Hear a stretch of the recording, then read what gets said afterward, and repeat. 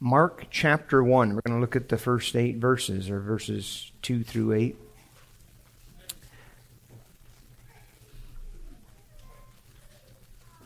Verse 1, the beginning of the gospel of Jesus Christ, the Son of God, as it is written in Isaiah the prophet, Behold, I send my messenger before your face who will prepare your way.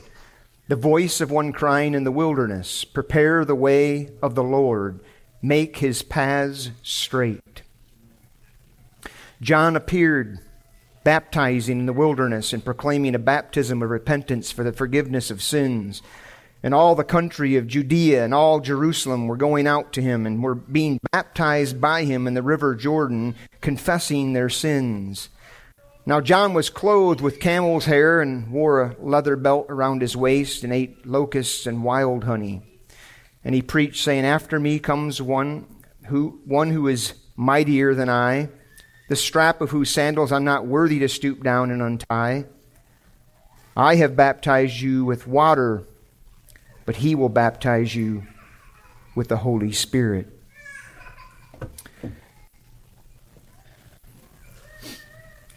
And so, righteous Father, I would come to you in the name of your Son, Jesus Christ, and utter the very same words he did to you that night before his death. And Lord, say, Lord, please keep us from the evil one.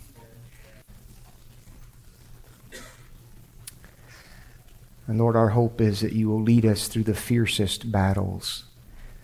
That you will not abandon us, Lord. We recall your promise that you would never leave us or forsake us. And Lord, I pray that you would, Lord, let us see Jesus. Let us hear him as we heard in the first hour. Lord, we're going to concentrate our time on the one who is preparing the way for him, but Lord, his life is such a challenge to us all. And I pray that in it we would be helped. Lord, I pray this hour would be transformative in the lives of your people and in the lives of those who know you not. Would you meet with us by the power of your Spirit for the glory and for the sake of your Son, Jesus. Amen. So yes, our first message in Mark we sought to use as kind of an introduction, and we looked at this first verse, this first opening statement of Mark, the beginning of the gospel of Jesus Christ, the Son of God. And quickly Mark transitions from this opening statement to referencing a scripture about another man. Mark makes very clear that what he's about to write, he's writing about this person, Jesus Christ. However, he begins introducing this very peculiar man to us. It's interesting, all 4 of the Gospels start a little bit different. Matthew starts out with a genealogy. Luke starts out with the birth of Jesus Christ. John starts out the beginning of time. And Mark chooses to begin where Jesus' earthly ministry begins, and that's at the height of the ministry of John.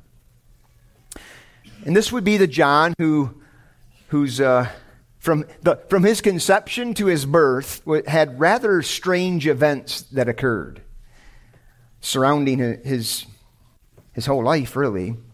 You might recall his father Zechariah, who was serving God in the temple, and during that time he's praying, his wife is barren, he's praying that God would give them a son. And the Lord decides to let Zechariah know that this prayer has been answered by way of dispatching an angel named Gabriel. Zechariah, as I think we all would be, was gripped with fear, and yet he struggles to believe the news and the news was not just that your wife's going to bear a son, but that he will be great before the Lord, and many will rejoice at his birth, that he will be filled with the Holy Spirit, and that God will use him to turn the children of Israel back to the Lord their God. And that he would go before the Lord in the spirit and power of Elijah. But in Zechariah's unbelief, as we read there in Luke 1, the angel made him unable to speak until the day of John's birth. And you recall the account, Mary arrives at Elizabeth's house, and upon her greeting, Little John in the womb of his mother Elizabeth leaps in the womb at the salutation of Mary. Leaps for joy, Scripture says.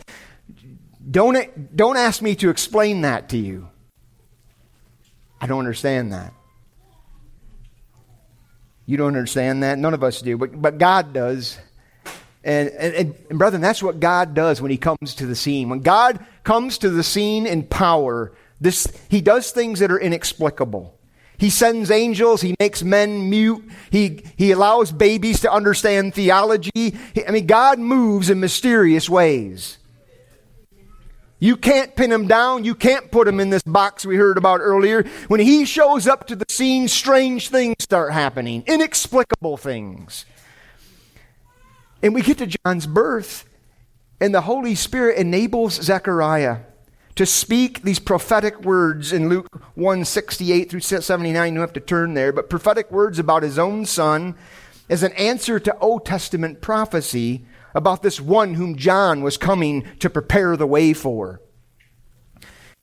And this is precisely how Mark begins his gospel, proclaiming John to be this man, prophesied to prepare the way of Jesus Christ, the Son of God.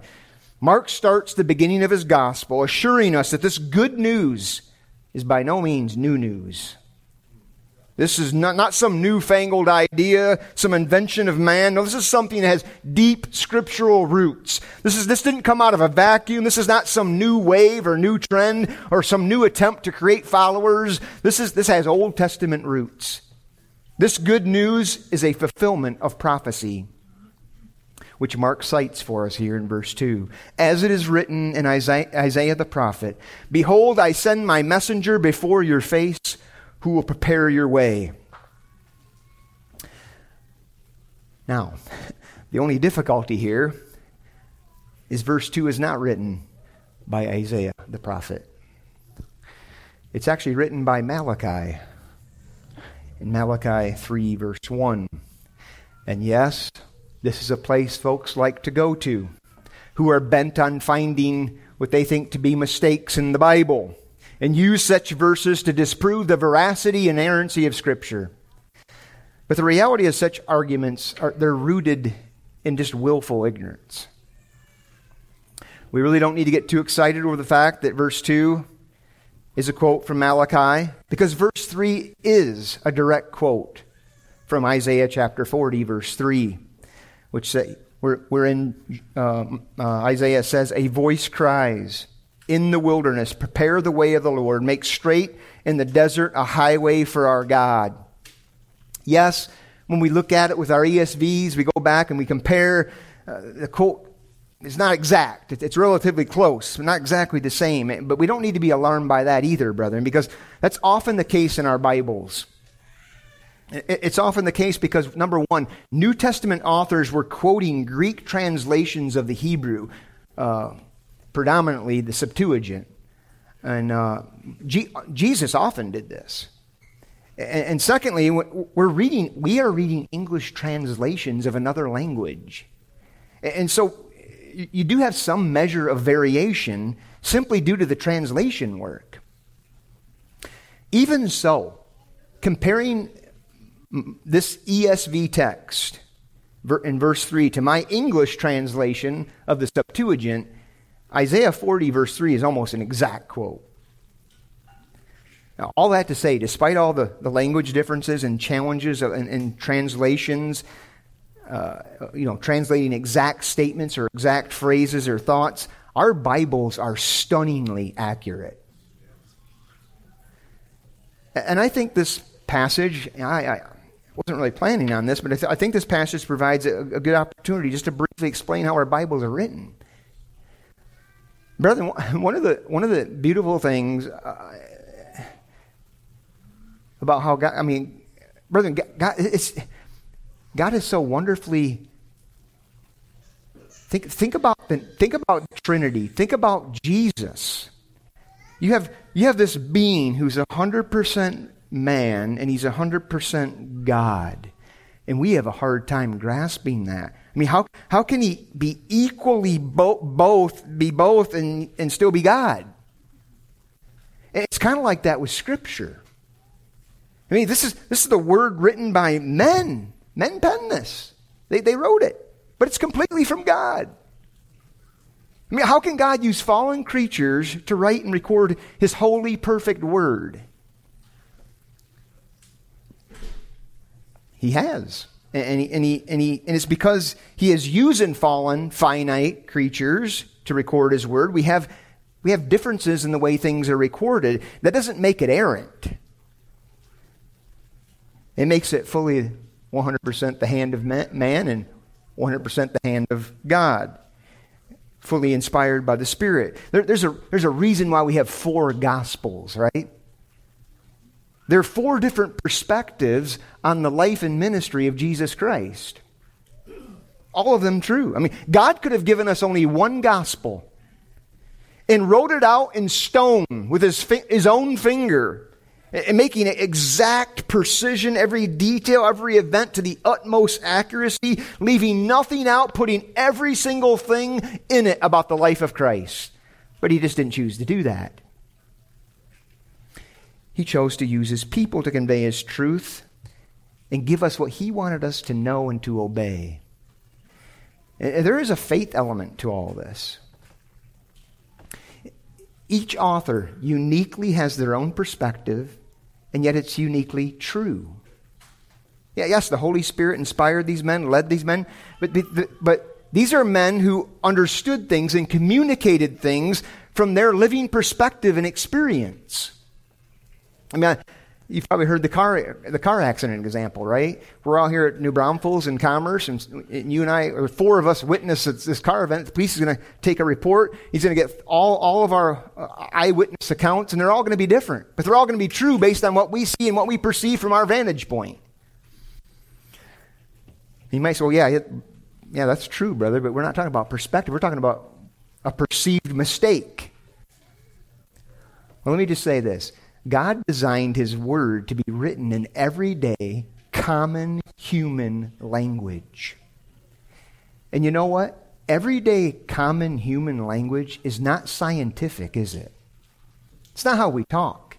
We don't typically talk in terms of just absolute scientific precision when we communicate with one another. We all often talk using general terms, using idioms. I'm a huge idiom machine. And we exaggerate. We use hyperbole. I mean, Jesus did that. He did. Listen, Jesus was not actually promoting that you go grab a fork and pluck your eyeballs out and grab a saw and saw off your arms because of sin. That's not what He really meant for you to do. He meant to drive home a point about the seriousness of sin. That's what the whole illustration is there. And I think we need to be very careful how we interact and understand the language of Scripture. You know, interestingly enough, I wasn't expecting this either, but this passage provides another example of this. We need to be very careful about laying our scientific grammar microscope on the pages of God's Word. Look at verse 5. This is a great example. In all the country of Judea and all Jerusalem were going out to Him and were being baptized by Him in the river Jordan. Now, when you read that, are you convinced that Mark is trying to convince us that all the country of Judea, without exception, in all Jerusalem, every single soul, every single being in Jerusalem went out into the Jordan to be baptized of John? Obviously, that's not the case. You know that. I know that. Mark knows that. So why doesn't Mark use the word like most or many or instead of all? Well, this is a great lesson for us in our Bible reading, isn't it? All doesn't always mean all the time. It doesn't. That's true for Scripture, brother, and it's true for Scripture because it's true for everyday language, and that's how the Scriptures are written to us. I've used this example in the past. We moved here in 1994, and obviously I didn't know anything about the Spurs. I was not a Spurs fan. I wasn't even a basketball fan for that matter. Didn't know them, didn't really care. I come from the land of Pistons, and I wasn't a huge basketball fan, but this was years after they were a really good team. They were winning championships in the playoffs, and I'd watch games when they get in the playoffs. It was interesting, you know. But I come down here, and Dennis Rodman is traded to the Spurs. And, you know, he's making all these headlines with strange escapades with Madonna and all this. You know, next thing you know, he's got green hair and red hair and orange hair and blonde hair, and that was strange in that day.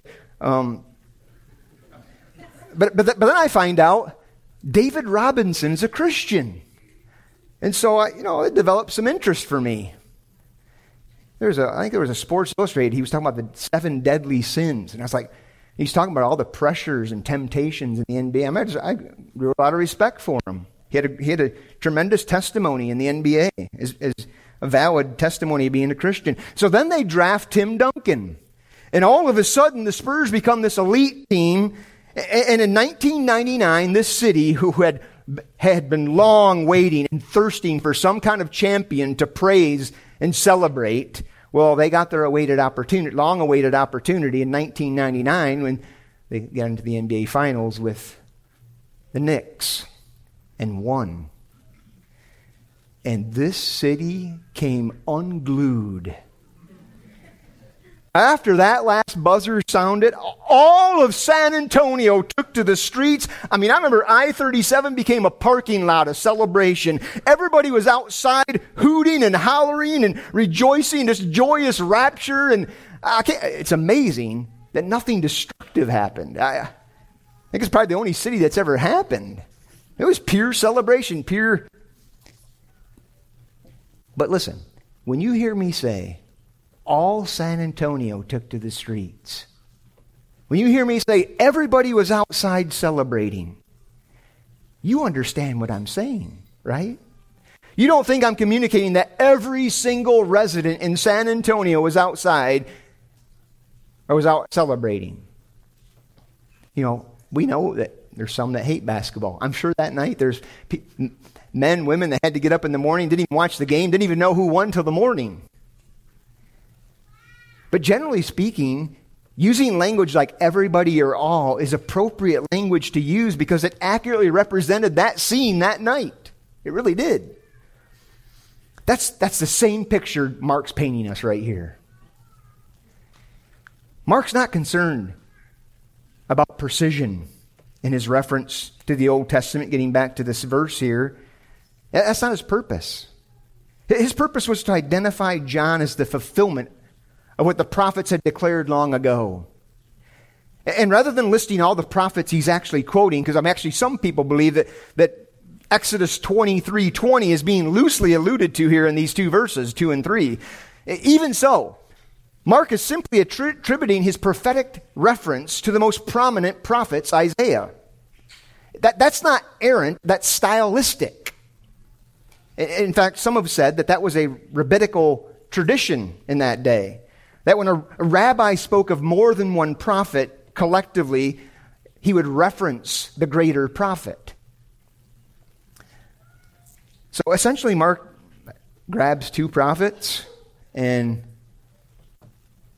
grabs 2 statements from 2 prophets from the Old Testament and attributes it to one.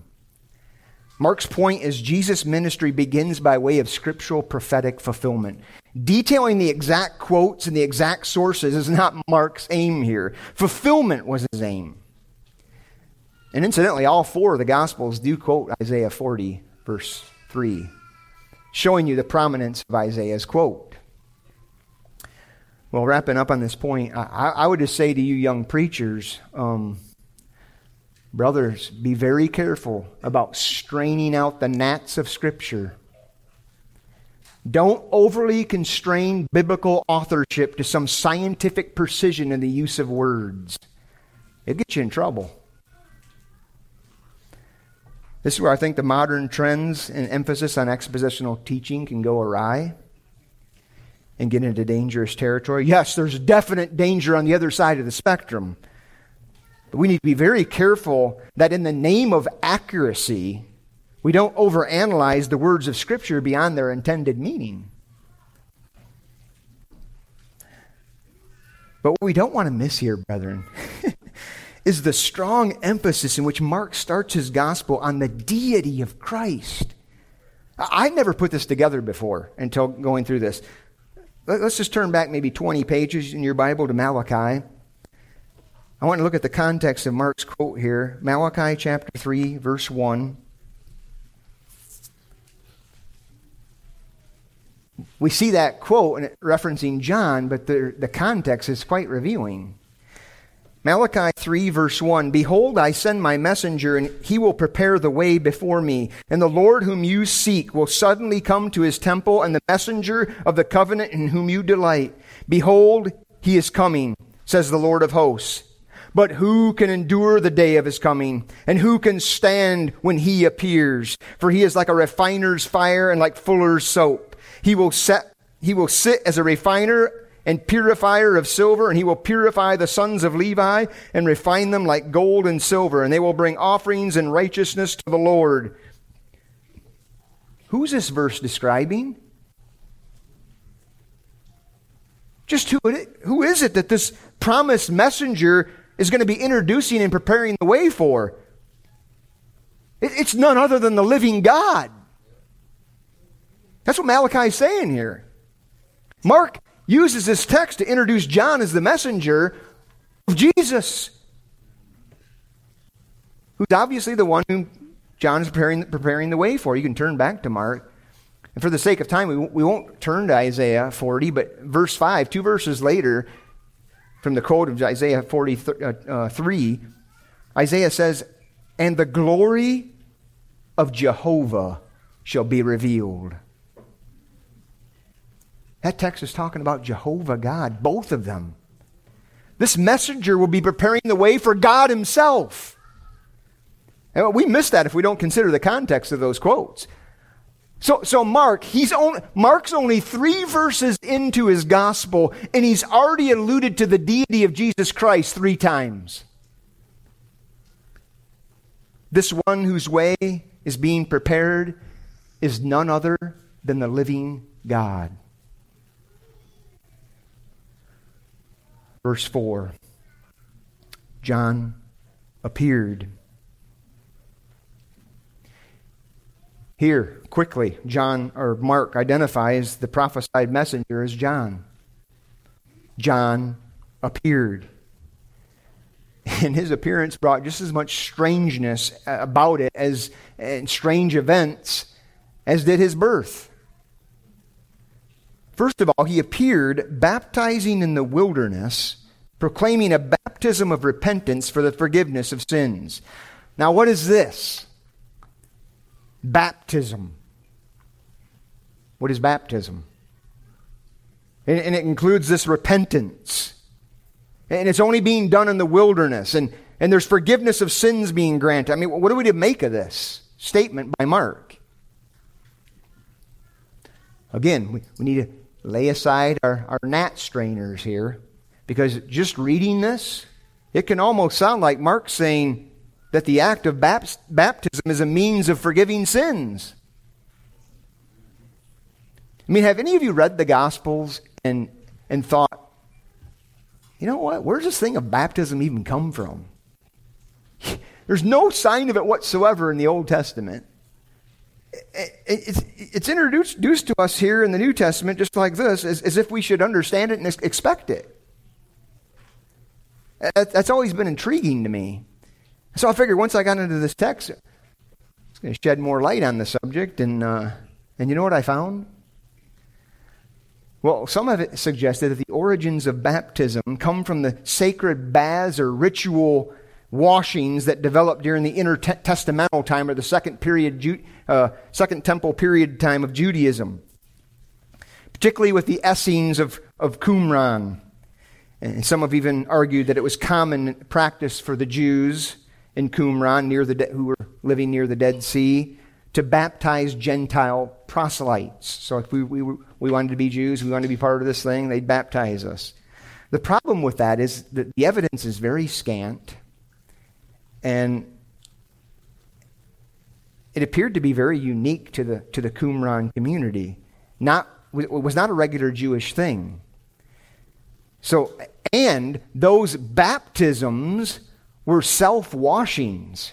Whatever tub it was, I mean, you were washing yourself. It wasn't the activity of one submitting themselves to another to be, dipped down into a tank or a tub or a pond or a river. From all indications, this baptism of John was a new thing. In fact, it was so unusual, he got labeled John the Baptizer. And what is clear is the word baptize. It literally means to immerse, to plunge, to fully dip. This was no sprinkle fest going on at Jordan. John wasn't calling all of Judea and all of Jerusalem out to a river so he could sprinkle them with a hose. Or he could invite them to some holy bowl and splash water on them. That's not what was happening. You pick a river and you come to a river to get in the river, right? That's what was happening, no doubt about that. But not only was John's baptism new, it was also unique. Like just about everything else in John's life. His baptism is not the same as the New Testament Christian baptism. John's baptism was preparatory in nature, just as his ministry was. Just like John was a forerunner to the arrival of Christ, his baptism was also a forerunner to Christian baptism. Mark is very careful to distinguish John's baptism as a baptism of repentance. John's baptism was a baptism for renewal and repentance. We read there at the end of verse 5, and they were being baptized by John in the river Jordan, confessing their sins. John was calling out Israel's sins. And if you look at Luke and you look at Matthew, he was not shy about doing that. He's calling out Israel's sin and calling people to confess and acknowledge their disobedience to God. And this baptism was symbolic, and a symbolic expression of that reality. It was a baptism of repentance because it was an expression of people turning back to God. That's the primary meaning of repentance in the Old Testament. It was one of turning back and one of expressing sorrow or grief. Yes, it also carries the idea of changing one's mind, but the Hebrew expression is far more nuanced than the Greek expression. And because that's so, I think we need to be careful of oversimplifying what repentance means in the New Testament by simply reducing it to a change of mind, because that's the definition of the word used in the Greek.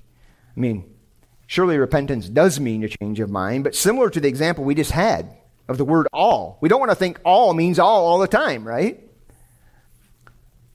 And we don't, because this is a word that has Old Testament roots. This wasn't invented in the New Covenant or the New Testament. Anyway, there's more that could be said on that. We'll talk more about that when we get to verse 15. But here John is calling the Jewish people to come back to God. A nation that had strayed. He's calling them to turn away from their current disobedience and trusting in their external self-righteous religiosity and start afresh, turning toward the coming Messiah. Yes, it's a call to change their minds, but to do so in confessing sin and turning from their wickedness and embracing the Messiah who is about to be unveiled. And by doing so, their sins would be forgiven. Surely the forgiveness of sin spoken here in verse 4 is the result of repentance, not baptism. The baptism was simply an expression of their sins being washed away by their turning to the Lord in repentance. Then Mark provides this brief description of John in verse 6. Now John was clothed with camel's hair and wore a leather belt around his waist and ate locusts and wild honey. I mean, things just get more and more strange with this guy. I mean, there's just no two ways about it. This is one odd bird, this John. I mean, everything about him's strange. He wore camel's hair for clothing. That was his wardrobe. And this wasn't no three-piece camel skin you find at Nordstrom's or something. This is about the roughest idea you could have of a camel skin and hair. Boom, made into something you could wear. This is almost as unusual in John's day as it would be in ours, brethren. That's why Mark's making note of it. This wasn't common attire. And, John wasn't worried about, obviously he wasn't entering any kind of fashion shows, overly concerned about his appearance. Something we all do well to reflect upon. Now, I find John Baptist a great challenge to my life. How much am I preoccupied about how I look?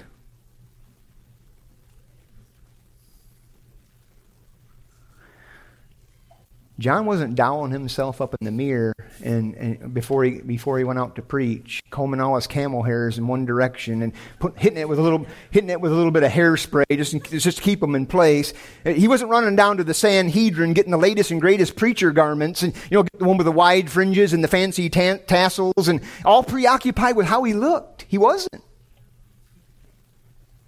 He's very content with. He was far, far, far more concerned about someone else being more visible in his life. The one whose way he was preparing. Oh, brethren, in all of John's weirdness, he is such a great example of the kind of simplicity and pure devotion to God that lends itself to usefulness and fruitfulness. Now, we don't want to be weird for the sake of weird. You kind of get that out there. I want to be as odd as I can. I remember my friend came over one Halloween and he was John the Baptist and just looked the goofiest thing. I said, we don't want to try to be goofy.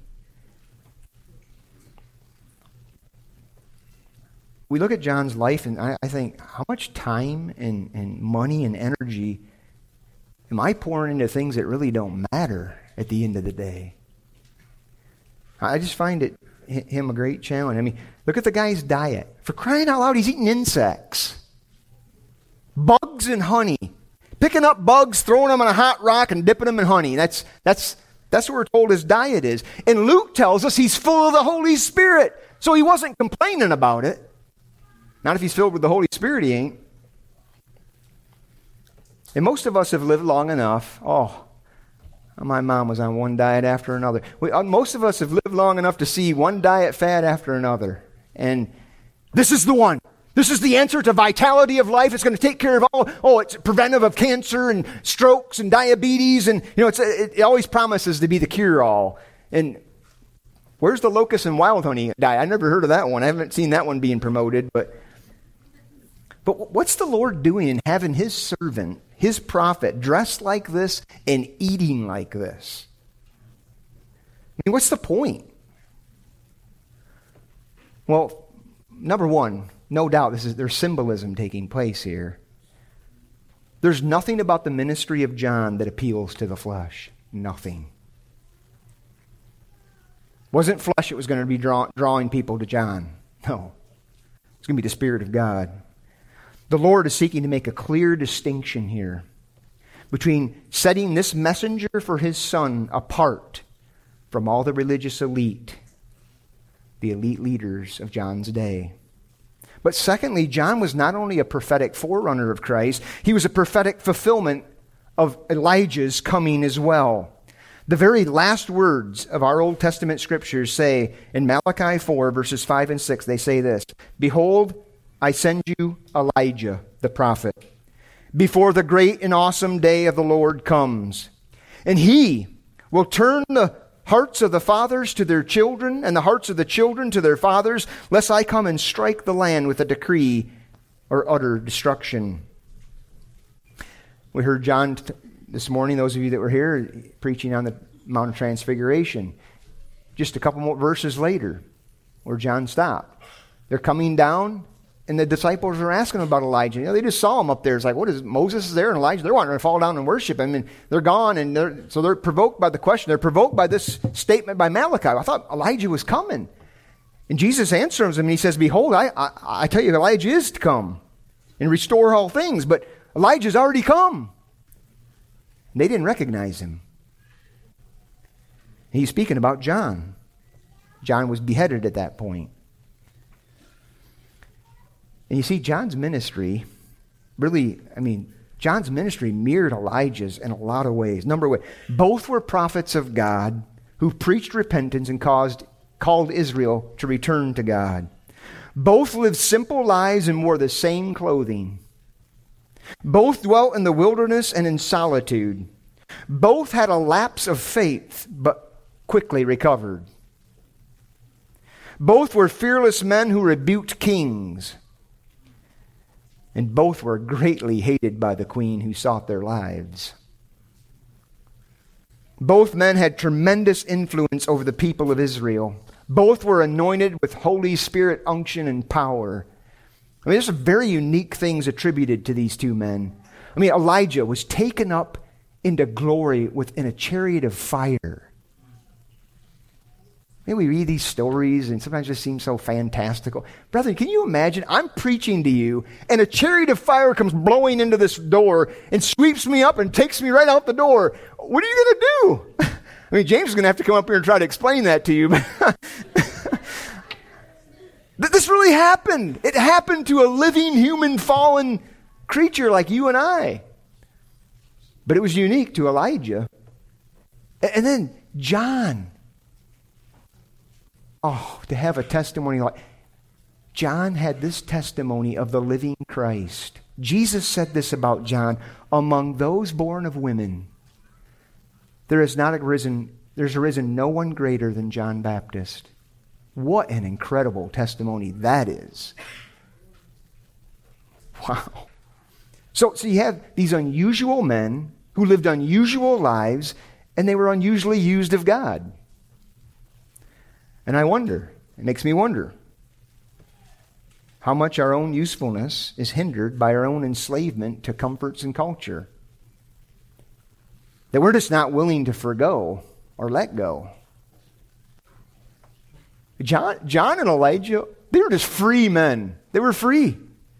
Clearly living for something other than this world. That's so, their lives speak of this, it's abundantly clear that they were living their lives for another place, not this world. Well, verse 7, John's message. And he preached, saying, after me comes one who's mightier than I, the strap of whose sandals I'm not worthy to stoop down and untie. Here's the thing that stands out about John's ministry. His humility and Christ's greatness. After me comes he who is mightier than I. There's no question. There's no question in John's mind about what he was called to do, the purpose of his calling, to exalt Jesus Christ and for him to take a lowly place of a servant. Listen, John received a lot of attention. I think we missed that. John received a lot of attention. In fact, I think he had one of the most successful, if not the most successful ministries in the New Testament era. All of Judea and Jerusalem was going out to hear this man and to be baptized by him. Who else can that be said of? Bringing their offerings of righteousness, as Malachi puts it, which was their repentance. But brethren, it never went to his head because his heart was rooted in the glory of God. This friend of the bridegroom, as he terms it, he rejoiced to hear the bridegroom's voice. And he describes Jesus' arrival as his joy becoming complete. And as much as he was bold, he was very humble and knew his place. It was his statement, Jesus must increase and I must decrease. Oh, if we could just take those words home today. Jesus, please increase in my life and let me decrease. I'm not worthy to stoop down and untie his sandals. And again, this statement gets lost in time and cross-culture. It's loosening people's sandals and washing their feet was the work of slaves in that day, and it was dirty, filthy, disgusting work. They weren't taking off Nikes with socks. They were taking off sandals, and the only pair they had, they wore every day in the dusty, filthy roads of Judea. You can imagine the dirt and the grime and the sweat and the smell from that feet of those first century people. John is speaking here in the highest terms of Christ and the lowest terms of himself. Do we do that? Do I do that? Verse 8, I have baptized you with water, but he, speaking of Jesus, will baptize you with the Holy Spirit. See, John's baptism was symbolic and it was temporary. It was pointing forward to a more permanent, powerful reality that was about to dawn on all believers, the baptism of the Holy Spirit. This would be Mark's way of expressing the giving of the Holy Spirit in New Covenant regeneration. This basically a fulfillment of Ezekiel 36, verse 26 and 27. I mean, what John is promising right here is the very thing Paul's setting forth in Galatians, the gifting of the Holy Spirit so believers can live out a life that is pleasing to God as they live walking by the Spirit and honoring this Messiah, this Jesus Christ. Well, let's close our time here turning to Matthew's account of this. Matthew has almost exact words that he uses of Mark's, but he adds a few more details. And the details I want to look at are the things he preached. Just briefly look at this. Matthew chapter 3. In one of the statements there in verse 2, Mark does not record, and his message was the same as Jesus, as we'll see when we get to 15. Repent, for the kingdom of heaven is at hand. Verse 7. Read down at verse 7. But when he saw many of the Pharisees and Sadducees coming to his baptism, he said to them, "You brood of vipers, who warned you to flee from the wrath to come? Bear fruit in keeping with repentance, and do not presume to say to yourselves, 'We have Abraham as our father.' For I tell you, God is able of these stones to raise up children for Abraham. Even now the axe is laid to the root of the trees. Every tree, therefore, that does not bear good fruit is cut down and thrown into the fire." I get the strong impression John would not be welcome in most churches today. Seriously. Clearly, he's not loving by modern standards. Too judgmental. Too harsh, doesn't fit the desired mold, too obscure and out of touch. He doesn't dress hip. He's not afraid to call people out when he's preaching. You brood of vipers. And that's bold. Imagine if I looked at somebody and called them a brood of vipers. John did it. And he looked right at, you're nothing but a dead tree, and God's coming with his holy axe, and he's going to cut you down. And no amount of religious talk or religious ties is going to save you from his axe on that day. Not going to happen. I mean, when you examine John's ministry and his message, it is spot on with Jesus and Paul. He calls sin for what it is. He doesn't hold back. John's very persuaded, like Paul, you're going to reap what you end up sowing. You will. If you're not sowing to the Spirit, you will reap corruption. That warning is everywhere in Scripture. You will be cut down and thrown into the fire. I mean, what language, what an image that is. That's terrifying.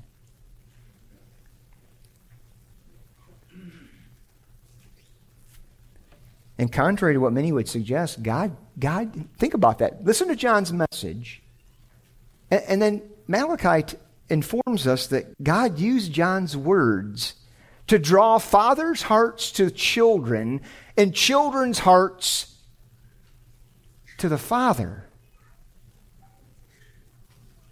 With these great words of judgment, that was happening. That was the result of what the Spirit was doing in their midst. Verse 11, I baptize you with water for repentance, but he who is coming after me is mightier than I, whose sandals I'm not worthy to carry. He will baptize you with the Holy Spirit and fire.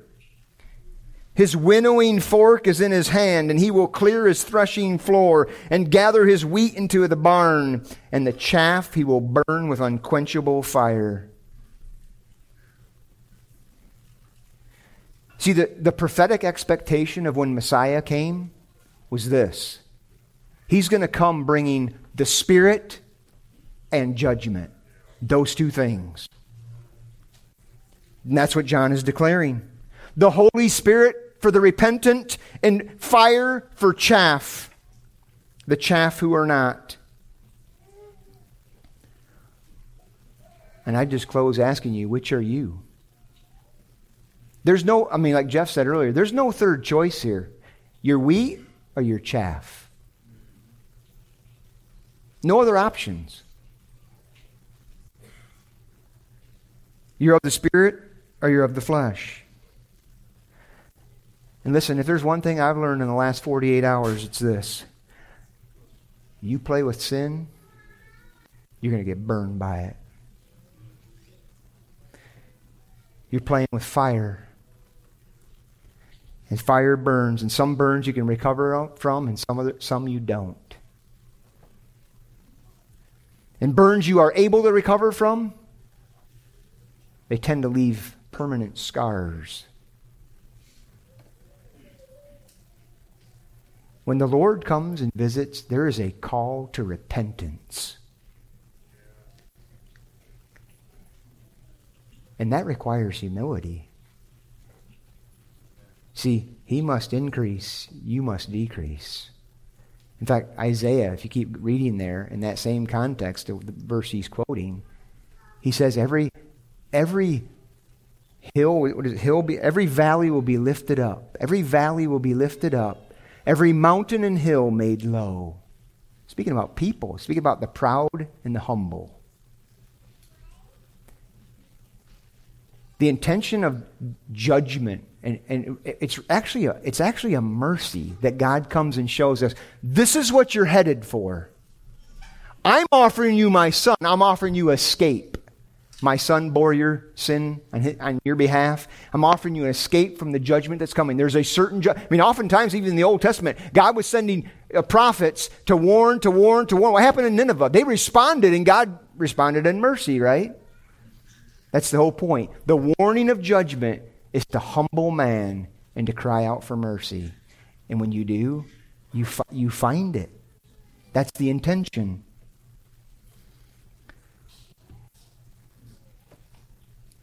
And so what will it be? Will you be baptized with the Holy Spirit, or will you be baptized with fire? Father, I pray your blessing on your word, and Lord, thankful for the servants you raised up, and thank you, Lord, for the challenging life of your servant John. Lord, make us devoted like him. Lord, let us take the place of humility like him, and that you would ever increase in our lives as you continue, Lord, to humble us. And we want that, Lord. We want that in our lives. May you be exalted in your people. May you bless our time of fellowship now. We thank you in Jesus' name. Amen.